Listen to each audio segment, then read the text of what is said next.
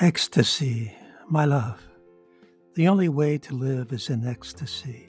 And living, may you forever be that light on yonder hill that shines so bright that people everywhere begin regaining their sight. And this love note for your soul guardian angel, Mary Magdalene, whom I affectionately call Maggie, is reminding us to stay out of our heads, our egos, our monkey minds as much as possible, and live our lives through the single eye of the heart, where only love is real, through which your intuition, your angels, messengers of God, converse with you.